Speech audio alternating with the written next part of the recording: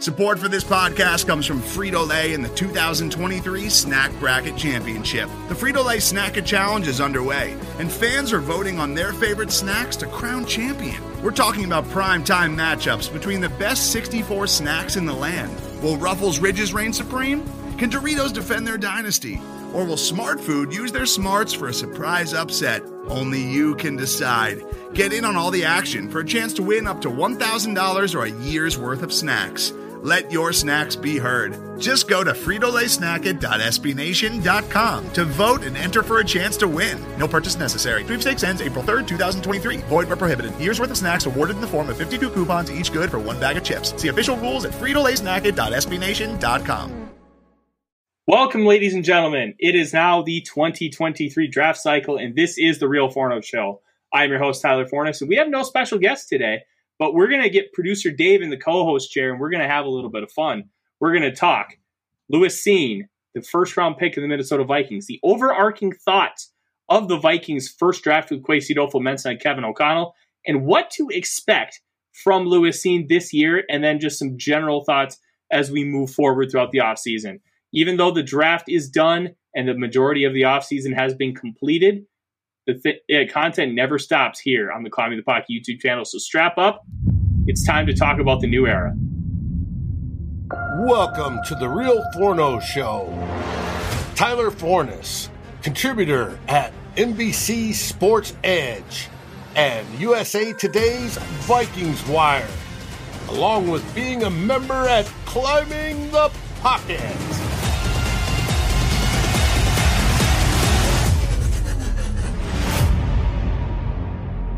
Boom! Welcome. This is the Real Forno Show, and I am your host, Tyler Fornes.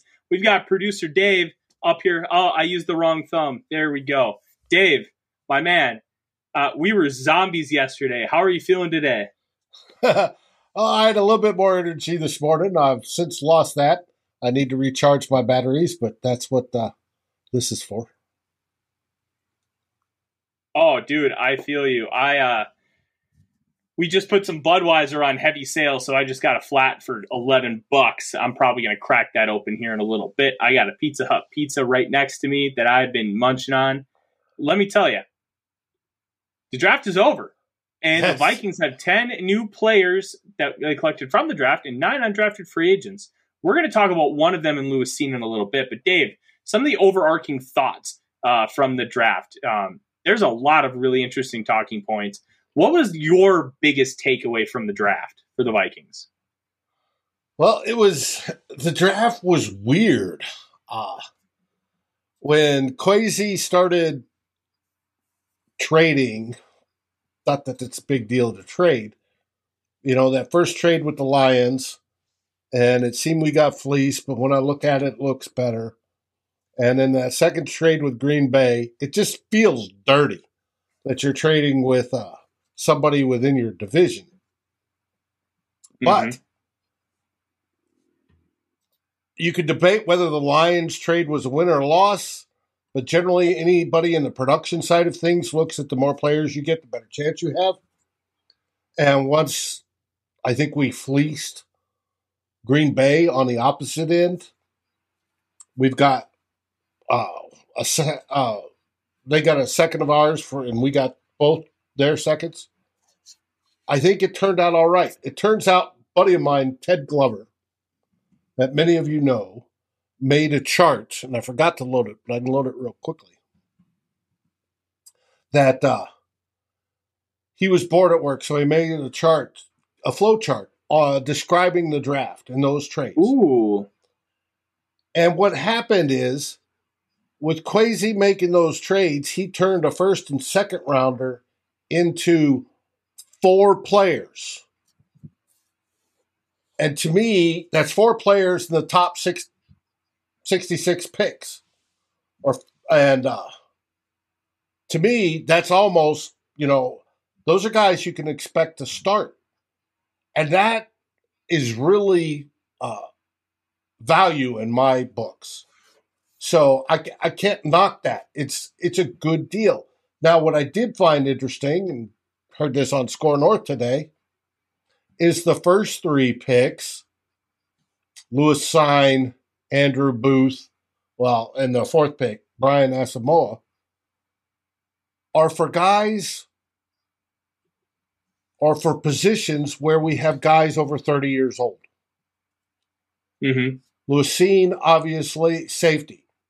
He's going to play next to Harrison Smith.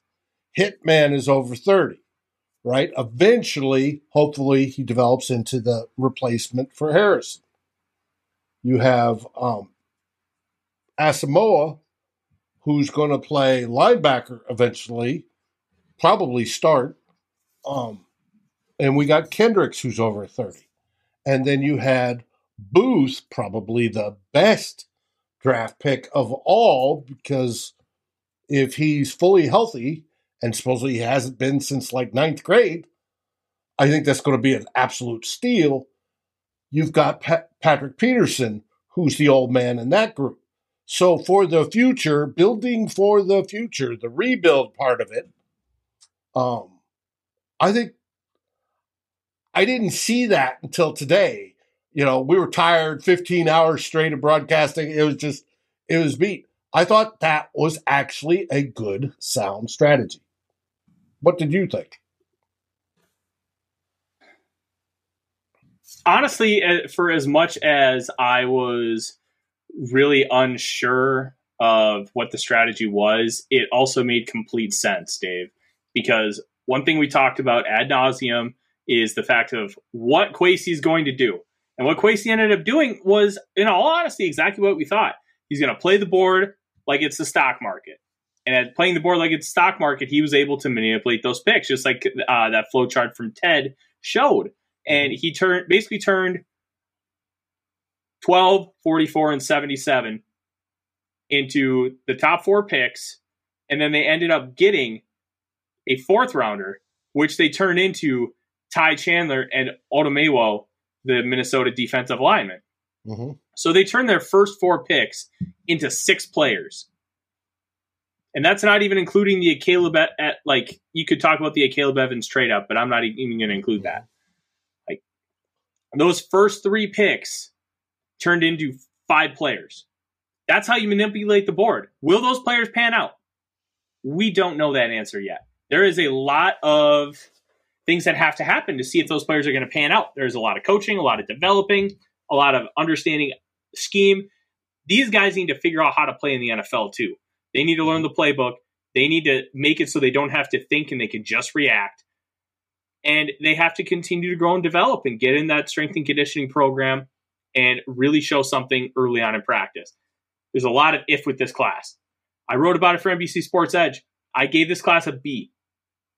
The first 2 picks were home runs. The way they maneuvered the board, they got 2 top 25 prospects at 32 and 42. Great work by Kwesi. After that, there's a lot of question marks. Well, Ed Ingram. Brian Asamoah. Go ahead. I said I probably graded a C, but I'm stuck on this 500 mediocre stuff. But when I look at it, what do I expect of guys that are taken in the first and second round, and then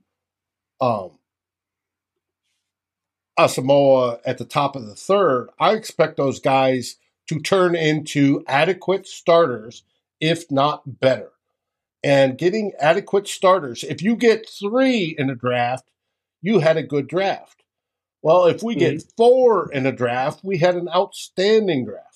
And if any of those guys pop to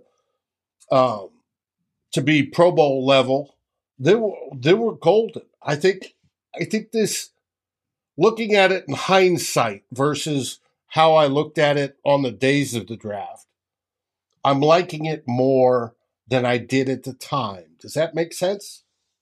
Yeah. And that's one of the things about these draft grades. I try not to grade too harshly when I do them, for the sole fact that there's a lot of projection. Some grades, A+, fantastic draft. Think of how many Browns drafts we graded in A because of how much talent they got in the mid-2010s and how bad those players stunk. Johnny Manziel, getting him in the 20s, great value. Trent Richardson, slam dunk. Bombed. They were terrible.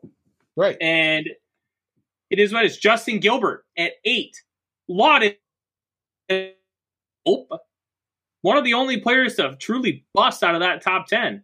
That was the year the Vikings drafted Anthony Barr. I wanted Justin Gilbert. I thought he was going to be a stud.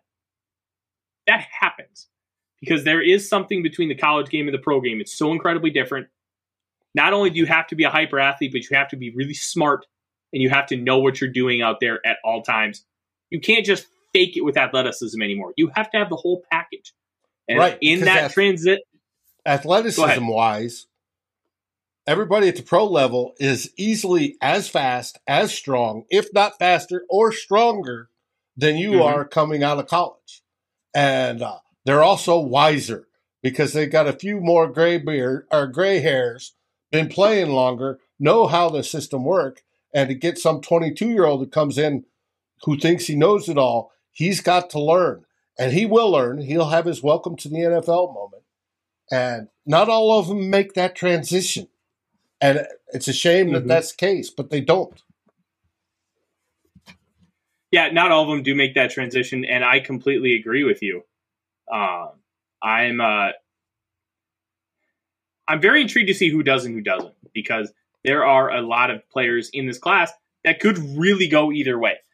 I'm pulling something up that I'm going to send here to you, Dave, just as a kind of on-screen production thing. Okay. And it's we're going to use this as a kind of a talking point here as we continue to move on into this class. What I'm very fascinated by is how Kwesi approached the players that he picked. Okay. And there's some storylines there, too. There's 100% some storylines there. And one thing I found fascinating that I don't know if you realized, all 10 prospects played at Power 5 schools. All of them. Well, I didn't know about the latter ones, but I knew after first 2 days we were talking about that. And here's another thing. They did not take any Pac-12 prospects. They stayed Midwest and East. I wonder why. Yeah, I don't know if that has anything to do with anything, but I just found that interesting. And somebody pointed out on the live stream that with like 6 picks that they had only gone Power 5 schools. And then I'm like, oh. So I'm wondering if this is going to become a trend. And I'm going to look back at Browns drafts the last couple of years and see if they only drafted Power 5 guys. Because I can't off the top of my head think if they drafted anybody that wasn't a Power 5 guy. Nick, nothing's wrong with the Pac-12. But it's not viewed as a very strong conference. They have a couple teams really good at the top. And then there's this saying that I don't know if you've heard, the Pac-12 is going to Pac-12, where they just beat the living crap out of each other, and all of a sudden nobody's better than a 9-win team. Yeah, for as good as some of these teams are, they lose to bad Pac-12 teams, and it's consistent. There's a reason why Pac-12 teams normally don't make the playoff. It's not that they're bad. They're all kind of goodish, and nobody's truly great. Like the Vikings. Anyways. Yeah. Nick, I didn't know your college team was a Pac-12 team. I really like watching Washington. Their defense is just stupid. Like, fun stupid. I like that. But, Dave, there's a tweet I just sent you from our good friend, Nick Olson. I would love for you to pull it up, please, because this is going to become a really big talking point. They value explosiveness. The 10-yard split is what they really valued, and this is very fascinating. Cine, 99th percentile, fastest of any safety. Ingram, 99th. Asamoah, 97th. Evans, 84th. Chandler, 99th. Lowe, 90th. Naylor, 94th. Muse, Nick got auto-corrected, 82. Like, we're talking about guys who are quick off the ball, who are incredibly explosive when they're trying to move forward. And when you're explosive in that way, you can really make up for a lot of things. Asamoah right now doesn't have the elite vision and football IQ, but his speed makes up for it and he can compensate. Cine has the football IQ, and his speed helps him do things that he shouldn't. There's a play that Nick ended up sharing that I hadn't gotten to see where he is on the left hash, and then he starts rotating to the center in like a cover 3 scheme. He sees a screen, and he sprints, and he's able to get a tackle in that hole between the receivers that are blocking. Players aren't supposed to do that. I did watch that, and it was, for maybe a 3-yard gain or whatever, but it would have been a lot more if you had a normal safety back there that wouldn't have got there. And it was amazing. And we've seen how well he hits, and the comparison about Viking Jerome said, all big hitters. We've heard of a better Andrew Sendejo as a comp. Now, that's what I've used. Will that get him in trouble a few times? I'm sure it will, but it will be exciting to watch. And it definitely, wasn't he the one that talked about breaking the will of the opposition? Yeah. Why he played so hard? The whole psychological game of football exists. The whole idea that I am going to beat you and destroy you, your mind, to take away your will, actually works. You do that from a player, and then suddenly you've got free reign. You're in their head. And that gives you an extra added advantage beyond everything else. You do that, and it's golden. You win all day. And some people are susceptible to it. And if you get beat hard and it hurts, and you get the guy on the other side going, I don't want to do this anymore. He's going to pull up. He's not going to work as hard. It's why back in my day, I hate when I hear that, they told us as a defensive end, you always hit the quarterback. Whether he's got the ball or not, you hit the quarterback. And the whole idea is to get him to the pitch, because we're back in that day, we ran a bunch of option or played a bunch of option teams. You get him to pitch early and commit early. Then you know what he's doing. And you also know that he's not going to come out and try to get around you on a pass play. So it's the psychological part of it. Vikings have had some great players that could get into guys' heads over the years. Absolutely talk smack, get in their heads, and it works. If he brings it physically, and I don't know if he verbally talks, but if he brings it physically, that helps you win games. When games come down to 3 or 4 key plays during, that 60-minute period, if you can get 1 or 2 of those to pull up, not catch the ball because they're worried about being hit or whatever, that gives the Vikings the advantage.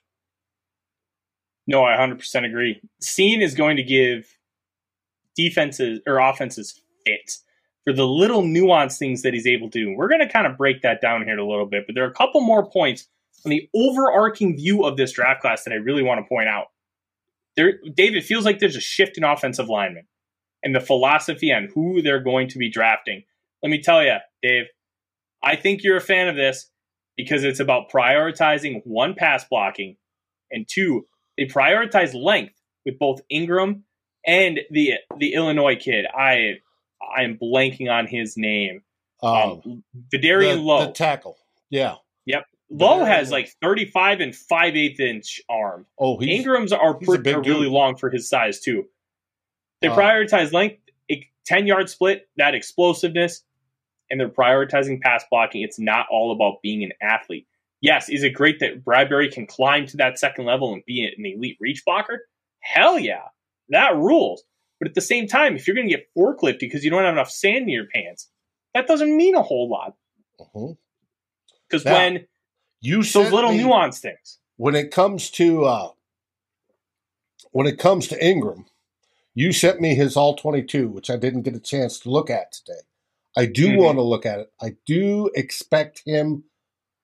I haven't watched it yet. I will look at it, and I'll try to break some of it down on what we can expect, what is good about him, what is not so good, what could be coached, what can't be coached, and see where we can go with him. I think he has more upside because if you can pass block as well as he did in the SEC, we're talking against guys that are NFL caliber. There are things the Vikings can do. And what I heard earlier today, didn't realize, the Vikings are doing a hybrid sort of offense. Instead of wide zone or wide middle. I'm trying to remember what they called it. I think they called it wide middle. It's going to be sort of a hybrid-ish style run blocking scheme. And I'm anxious to see how it works. Well, if you got big guys in the middle with Ezra Cleveland and Ingram on the other side, you can move people, right? It's not a strict power game, but you can move people with running. Yes, Bradbury may be the one that goes out and reaches to the second level where he's good at it. But on everything else, you're moving the guys that have been a strict pain in the butt for the Minnesota Vikings. Every time we run up the middle, we always seem to get stuffed. Well, hopefully this new hybrid-ish scheme eliminates that. And I'm excited to see that. Dave, I'm really excited to see it too, because utilizing a hybrid scheme can really be beneficial. You have guys that can not only move people, but they're capable enough. They don't need to be elite at it.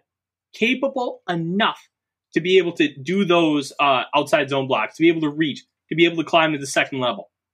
That's what we wanted out of Wyatt Davis, right? He wasn't going to get moved or forklifted in pass protection. He was going to be just good enough on the outside to be able to make those blocks. And I think that is just as important as being able to make them on an elite level. Because if you can do both things well, I'd rather have that than Garrett Bradbury be an elite run blocker and atrocious pass blocker at times. And I do think this hybrid deal will help Wyatt Davis as well. And it's going to be interesting to see who's the starters on the offensive line, who wins those positions, who competes with Bradbury at center, who wins the right guard. How does Wyatt Davis look coming into camp now that he's been training down here in Dallas all off season and with a lineman coach? I'm looking forward to that. It's just, and if you get that good enough to get some push in the running game and good enough pass blocking where you're protecting Kirk Cousins, there's no excuses. This offense should take off. It should, but let's be honest here. The offense is going to rely on two things. Kirk Cousins' ability to win off structure and maximize pressured situations. Because that's where he struggled last year. He was like PFF's 20th ranked quarterback under pressure. First ranked quarterback with a clean pocket. Look, any NFL quarterback can win with a clean pocket. I don't know about that, but there's quite a few of them that, but Kirk surely can. When conditions are perfect, Kirk is one of the best in the league, and there's no doubt about it. We are not challenging that here. We are not saying that he's not good enough in those situations. He's more than good enough. In fact, he's great in those situations. Where he needs to improve is the situations where things aren't perfect, where he has to improvise, where he has to take a hit, where he has to wait for Justin Jefferson a half a second to clear on that dig route, on a dagger concept, to be able to slam it down the middle for 15 yards instead of throwing a 3-yard check down to CJ Ham. That's what we need here. And if we get that, that's going to take us to the next level. Can Kevin O'Connell extract that out of him? I genuinely don't know if he can. If he does, let's go with this hypothetical. If he does, this team could reach heights that we didn't see possible going into the draft. It really could. Because now if Ingram goes and plays as an average guard, like PFF's 35th out of 70, that's all we're asking. We're asking for average. If he gives us average, that means a whole lot to this offense. It gives Bradbury, for the first time in his career, 2 capable guards next to him. It gives Kirk Cousins more confidence that he's not going to get absolutely slaughtered by Akeem Hicks every other play. And it lets route concepts open up downfield for bigger gains. Kirk's got to be able to have that confidence to stand in the pocket and deliver. If he can do that, this team can go far in the playoffs. But it's all up to that one thing. Because we're going to see improvement from the defense. We're going to see some form of regression from the offense. But can we see progression on other areas to be able to take that next step? I'm fascinated to watch it. And Ingram is going to end up being a big part of that. Now, I don't want to see any regression on the offense. I want to see. I agree, but I'm just trying progression. I'm trying to be real here, Dave. We're going to see some form of regression, but our EPA was in the middle. It was closer to average than it was to elite last year. And our points per game was nowhere near it should have been, considering how many yards we got on a consistent basis. We didn't finish. And I think with how things are projecting, and if Kevin O'Connell can extract that, we can really take another step. And I'm very excited about that. We'll talk more about Ingram next week. There was a lot to talk about with Ingram, and I'll address this just now. We're not going to talk about the off-field stuff. It is there. It's awful. It's gross. But we're not going to beat it that now. Juveniles, and hopefully he's grown from that and learned. And it's just one of those things, Dave. You're right. It is what it is. There's really nothing we can do about it. It's bad. Yep. But we, on this show, are only going to talk about the football stuff because that's what we care about. Really. Well, it's not just all that we care about. There's just nothing we can do about the off-field. It's there. Yeah. It is what it is. But as much as we like a particular player, right? I might like Ezra Cleveland. Everybody knows I like Ezra Cleveland, right? I might like Adam Thielen, right? My favorite all-time Viking was Jimmy Kleinsaucer. Just got to watch him in college, and I got to meet him. Great guy, right? Yeah.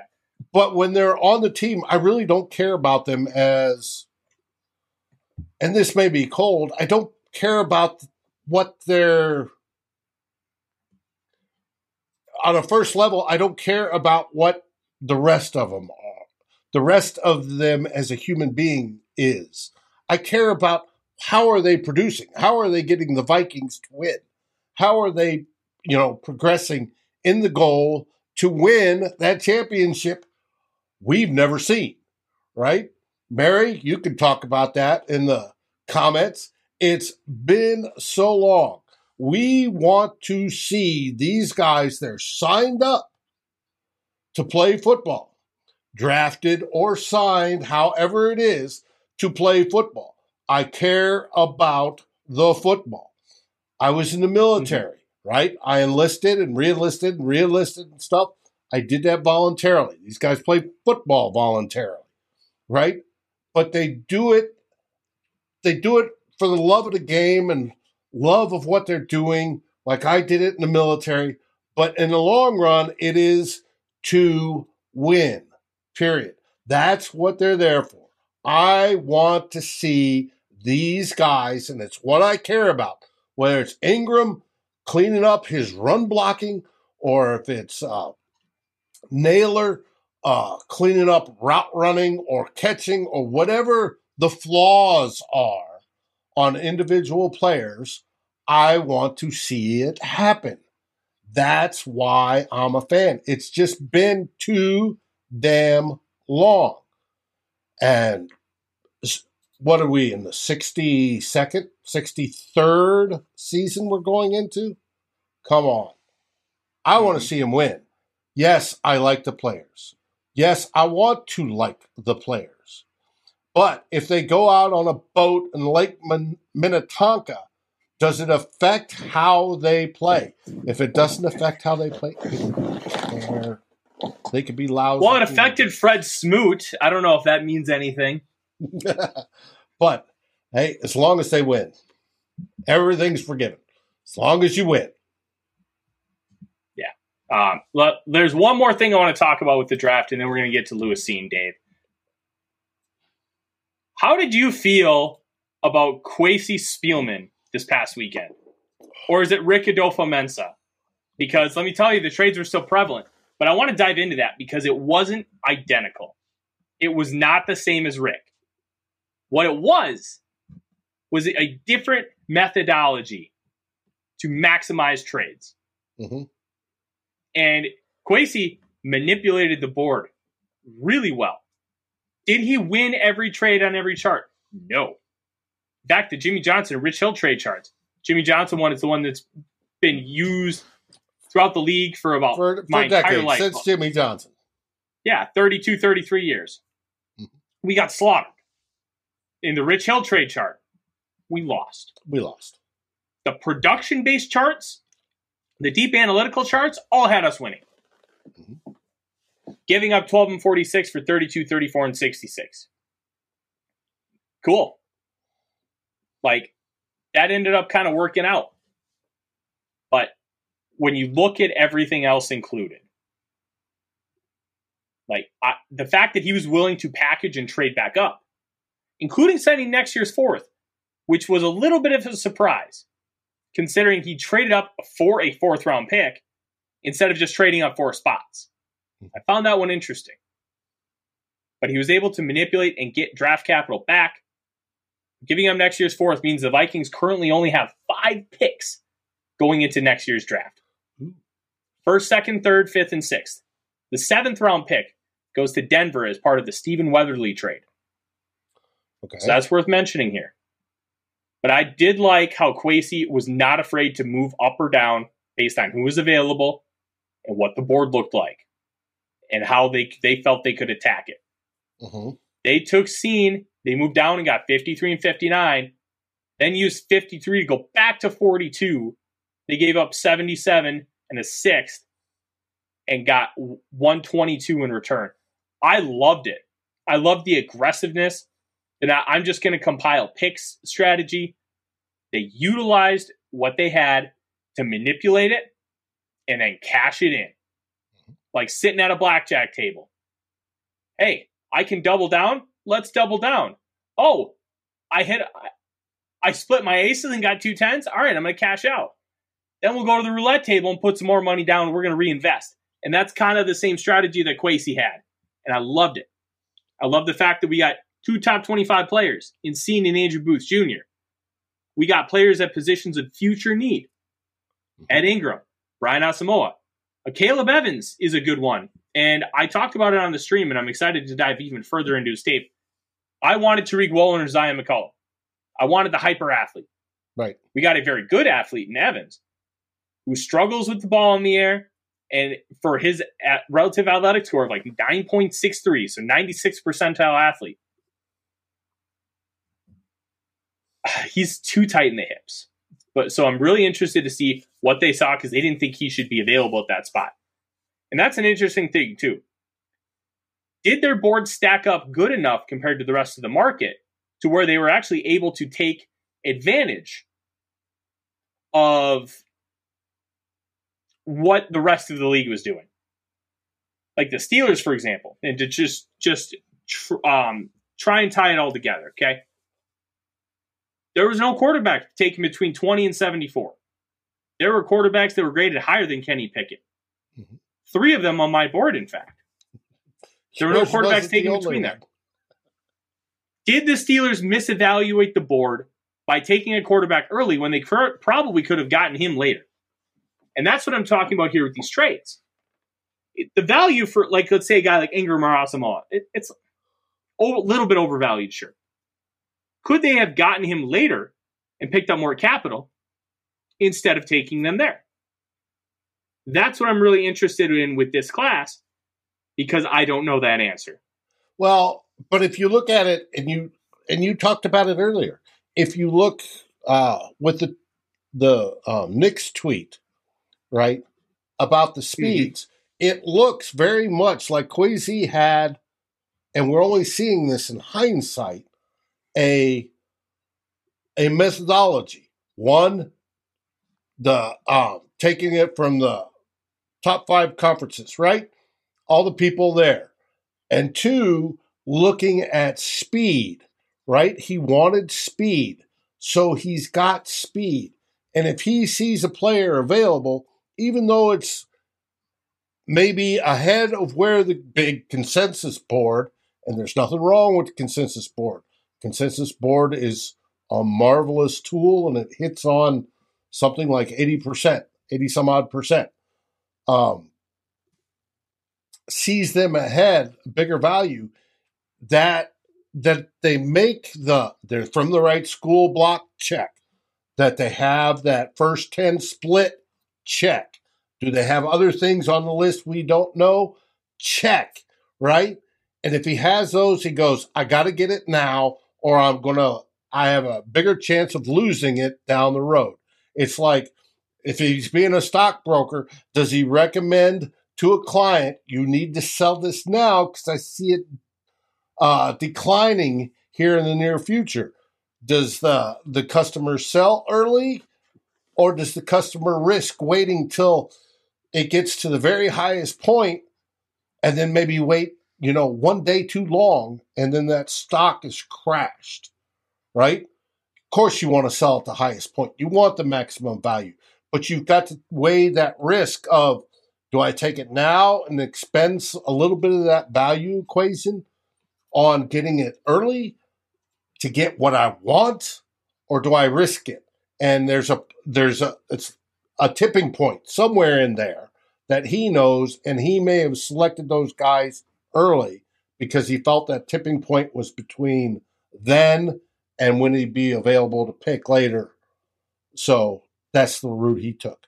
I have no fault with that.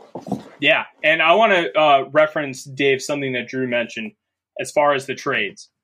You take Hamilton at 12, you aren't getting either Cine or Booth. Is Hamilton that much better than Cine where you want to give up Andrew Booth Jr.? I'm going to be honest. I don't think so. And I love Kyle Hamilton. He was the number 2 player on my board. But Cine and Booth were both in the top 30. In this situation, I'd rather have the 2 top 30 guys than Kyle Hamilton. Because I think Cine can do a lot of similar things to Kyle Hamilton, even though they're a slightly different profile. I like the idea of having 2 really, really talented players to add to my defense. Yeah, you get more in the long run that way. Mm-hmm. Dave, we've gone almost 40 minutes in the show, and we haven't talked about our great friends at Lake Monster Brewing, who, by the way, did a fantastic job hosting us on night 2. What a wonderful group of people. Met the head brewer, Matt. He joined us on the show. Great guy, had some nice insight, and told us about why he brewed the Norseman Red Ale for us. Dave, let me tell you, you would love that Norseman Red Ale. Think of your malty red ale with a nice blend of hops. Really, really good stuff. But I don't want to brag. Well, I heard anymore. The best description is take a Killian's and merge it with an IPA, and it's the child thereof. It sounds great to me because I do love red ales. And I love my IPAs. So I can't wait. Matt said he's going to try to send me some, so we'll see. And yes, he can. He has the license to do so. There we go. Hey, folks, if you haven't had the chance and you're up in the Twin Cities, go by Lake Monster in St. Paul. It's right across the river from Minneapolis. It's easy to find. Go by and find the beer you like. They make such a variety, from sours to brown ales and stouts, and of course, me and my IPAs and lagers and wheat beers. And you'll find something, I guarantee you, that you will enjoy. And you can't beat it for nothing, and you'll make great friends in the process. And it only comes from Lake Monster Brewing. I proudly wear their hat because their beer is that good. Unlike that macro you talked about getting prior to the show. Budweiser, by the way. Hey, you know what? I'll tell you what. The second Lake Monster starts selling flats at $20, I will never drink Budweiser again. But hey, folks, I can't. Next time I'm up in the cities, and I hope to be up sometime soon because I want to catch a game, in particular up in the new stadium. Trust me, I am making a trip purposefully out to Lake Monster. Well, I'll tell you, That's Dave, how good it is. If you make a stop up here, you've got a room to stay here in my house. Try and cut those travel costs. Plus, I have enough beer to make you want to puke. The good stuff. I got enough doubles and triples to get us both hammered. It's a good time. But we only have about 20 minutes left. And Dave, we got to talk about this new guy, Lewis Cine. I want to say a quick hello to some of the people in the comments. We've got Mary killing it as always. Nick, Tyler Browning from Blue Chip Scouting joining us. Drew Bunting calling me Malik Fornes. You're dang right. And we will talk next week, about how Malik Willis falling to 86 overall is an abomination. And I said that multiple times on night 2. I don't get it. I've never gotten it. Makes no sense to me. But that's another thing here nor there. Dave, have you had an opportunity to watch some Lewis Cine yet? Yes, I've watched some highlights of him, and actually one where they were trying to figure out, it was through Luke Braun, who missed the coverage. Yeah, which play was it? Because in the Locked On Viking Discord that Luke Braun runs, I asked a few questions on plays because I'm like, is this his fault? Because the scheme is something that I'm learning still more because I am not great at it. Luke is great at it. Nick Olson, used his speed earlier in the show. And Matt Freese. Yes, they are. And then Mike, he writes for SI Bengals. Sans Wagata on Twitter. Tremendous asset. He knows scheme, and he loves talking ball. Make sure you go give those guys a follow. Okay. If you ever have any scheme questions, they're going to be great resources for you to help out. But Cine, I comped him to Andrew Sendejo if Sendejo was a hyper athlete and really smart. Because that's what Cine is. One thing that really stood out to me, he's got great vision and football IQ, and he knows what's happening in front of him and is able to react quickly and with explosion. Multiple instances where he's playing a deep middle or a deep half, and he sees a little swing pass, and he is zooming like he's Lightning McQueen in Cars or some crap. Mm-hmm. And he takes the guy out. Because when you have a bunch formation, all right? So you've got one here, one here, one here. The guy back, he gets the screen. These guys block, all right? So then there's a hole for the receiver to run through. And when the receiver runs through it, if they hold their blocks, they should be able to get to the second level really quick, and hopefully they can beat that crossing linebacker. Well, what Cine does is he's all the way out here, okay? He's able to cut that angle and get in that hole and prevent whatever receiver is catching the screen pass from getting more than a couple yards. That's not normal behavior. That's not something you see every day. That's something Harrison Smith really can't do. They're going to get 6 or 7 yards before Smith gets to him. Mm-hmm. Yeah. Smith ran a 40 in the mid 4.5, Cine 4.37 with 99% explosion scores. That 10-yard split, the most important thing. Any one of these guys is fast at full speed. Can you be fast getting there? Cine is fast getting there, and that's more important, arguably, than being fast when you hit full speed. Mm-hmm. I love the fact that he's got that vision and he has the intelligence to understand what's going on in front of him. You'll see it multiple times, both pre-snap and post-snap, where he's directing people in front of him. Be like, hey, this is what I'm seeing. You need to do this, this, this, this, and this. There's one play against Arkansas. They're running a double crosser. So on the near side, there's the guy in the slot, and it's a tight end, and then a guy split out wide. They're both running deep crossers. The tight end's going more shallow. The receiver's going on the far outside. So Cine notices this because he's playing a deep middle. Mm-hmm. He gets the star and just tells him, hey, take inside. So then he breaks off of his defender, doubles up the inside receiver, and Cine takes the deep guy, basically making both throws almost impossible to get to because the guy he sent off the deep receiver is now essentially floating between the two.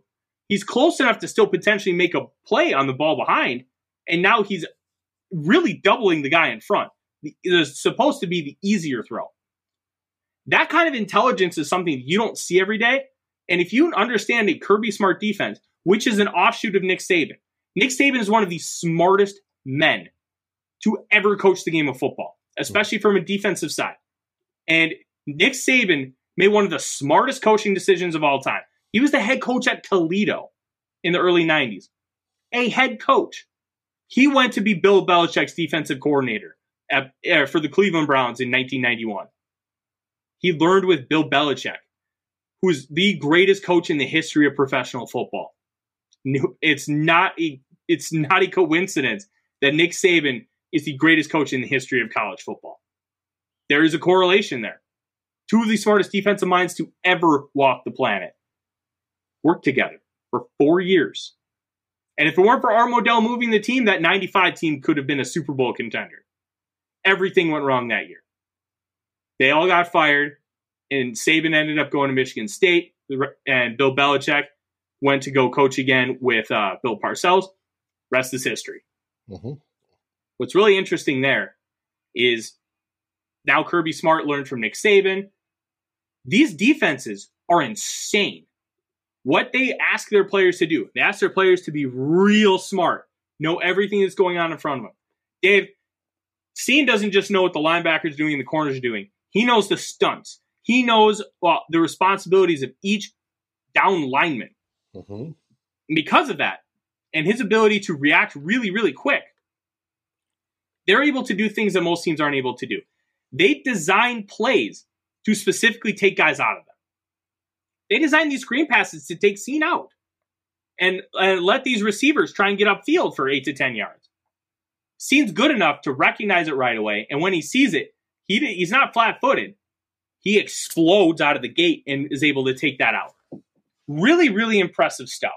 And one of the other things I saw, because he is not the most fluid in his back pedal, he stands a little upright, because when you watch Kaiir Elam, Florida kid, corner, and I know a lot of people did going into this draft because that was a position the Vikings needed to target. He dips his butt. You remember like when you were taught squats, Dave, and right. You were basically taught to sit in a chair when you're going down? Yeah, it looks like Kaiir Elam's sitting in an office chair and he's just being pushed back. That's how far down he goes. And it's really impressive to watch. And Cine, instead of being down, yeah, he's more like this. Mm-hmm. Like, his back's still pretty upright. And it's not the biggest deal in the world. But he's still able to explode really well out of that. Imagine if he could explode when he's down that much. Right. And I think that's somewhere where he could take another step. But the intelligence just pops off the screen. The explosiveness.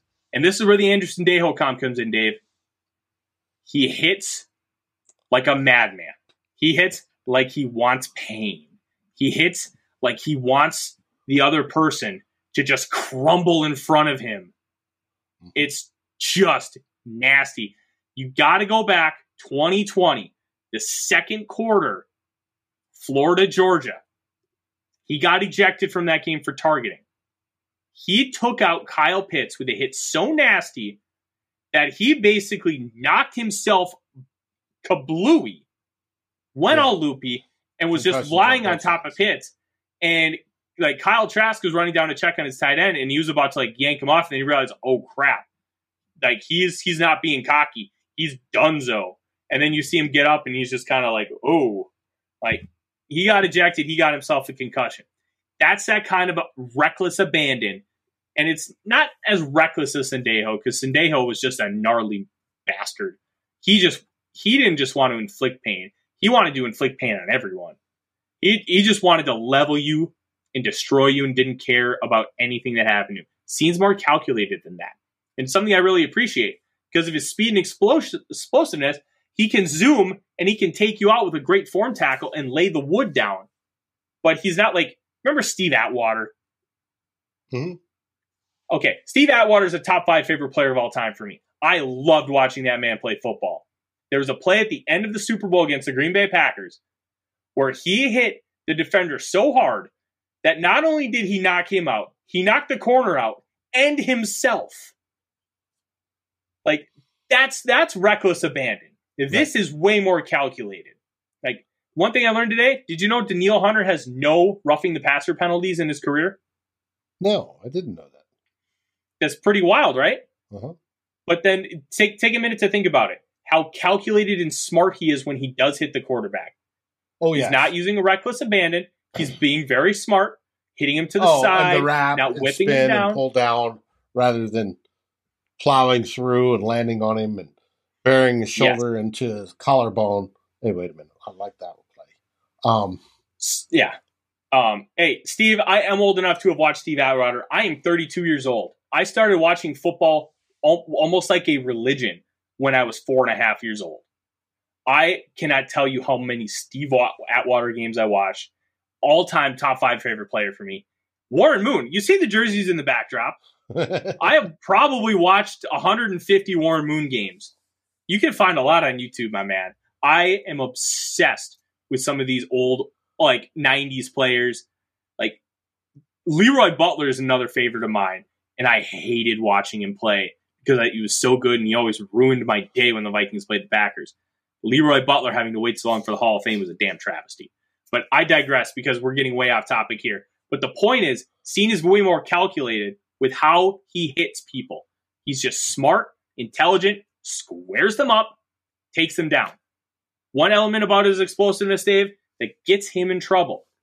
He plays out of control sometimes, where he just wants to be shot out of a cannon, and he doesn't necessarily take the smartest angle.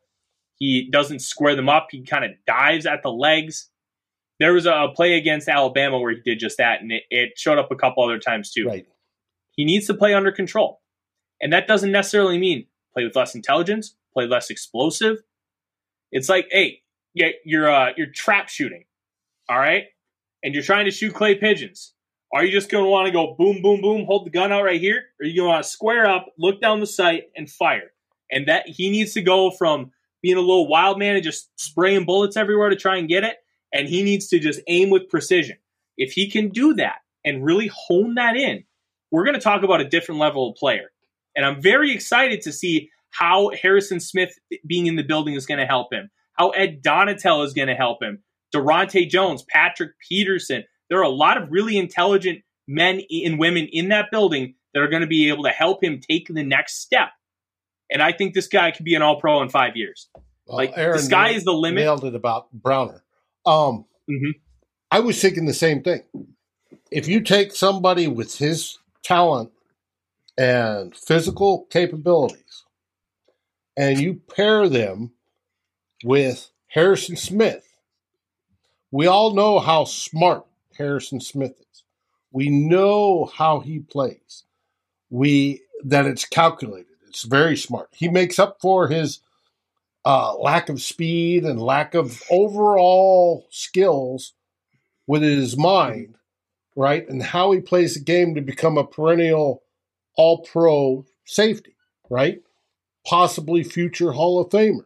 You take that and have him grab Cine under the wing and say, hey, listen to me, I'm going to show you some stuff, right? And how to refine that and take that energy and, like you said, focus it, laser beam, where to look at the angles. You talk about shooting skeet. Skeet's about angles, right? And you're looking down the barrel, but you're actually looking at the bird or the clay. And you're looking at that and where to go. It's the same thing when we talk about defenders taking angles to tackle. He's going to do the same thing. He's going to take angles to the ball and how to look at that and refine that so that he's focused on the belly button instead of the bigger deal. And then he's constantly getting there and hitting and not missing when he goes for the legs, but he's going through the trunk, the good tackles. You see Harrison Smith now, last year, he'll come down and he'll break down in his stance ready to tackle somebody, and he's looking at their torso, right? You can juke all you want, but you can't juke your torso, your belly button. Where that goes is where you're going, right? And he focuses it, and then he hits through. He hits throughs and wraps. He can teach that and say, hey, this is how we do it. Joey Browner was good at it.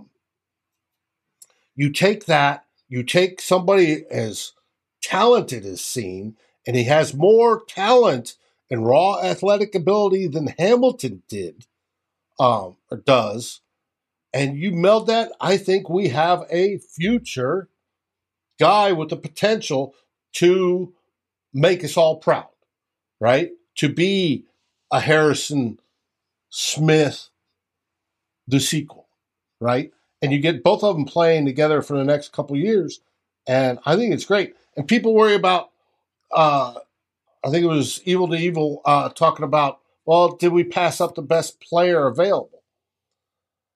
I don't know necessarily that we did, but I think we took the longer-term route, the rebuild route, taking players, the best player in a position that we thought needed replaced. And if you could take that, I just lost my train of thought, but you take that safety and do that. Oh, just came back. That's tequila helps. Take that.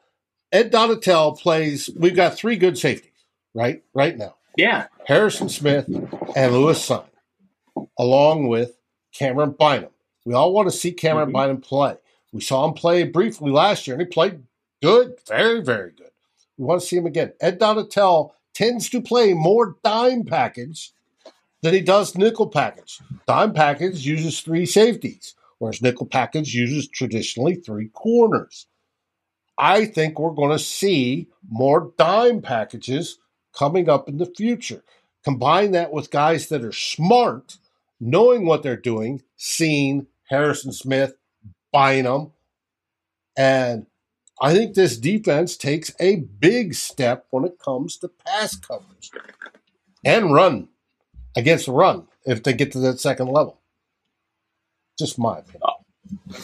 Absolutely. Dave, we didn't think we were going to even come close to going an hour. No. We're at an hour right now. Let me tell you, this has been a really fun, stimulating conversations. We've had a lot of really good people here in the chat. Oh, we've had a ton tonight. Yeah, and it's been great. Mm-hmm. Yeah, we love it. I appreciate all the interactions, guys. Next week, let me tell you, we're going to have some good stuff. We're going to talk Andrew Booth Jr., Ed Ingram, Brian Asamoah, the football players. Mm-hmm. All right, we're going to talk about what they bring to this team, why they were drafted, and we are gonna spend about 20 minutes on each guy. It's going to be really fun. But Dave, we have some killer shows coming up this week. Oh yes, and it's really important that we have all these shows because there is a lot to dissect with the NFL draft and how the Vikings approached it. Who do we have coming up? We have the full slate, don't we?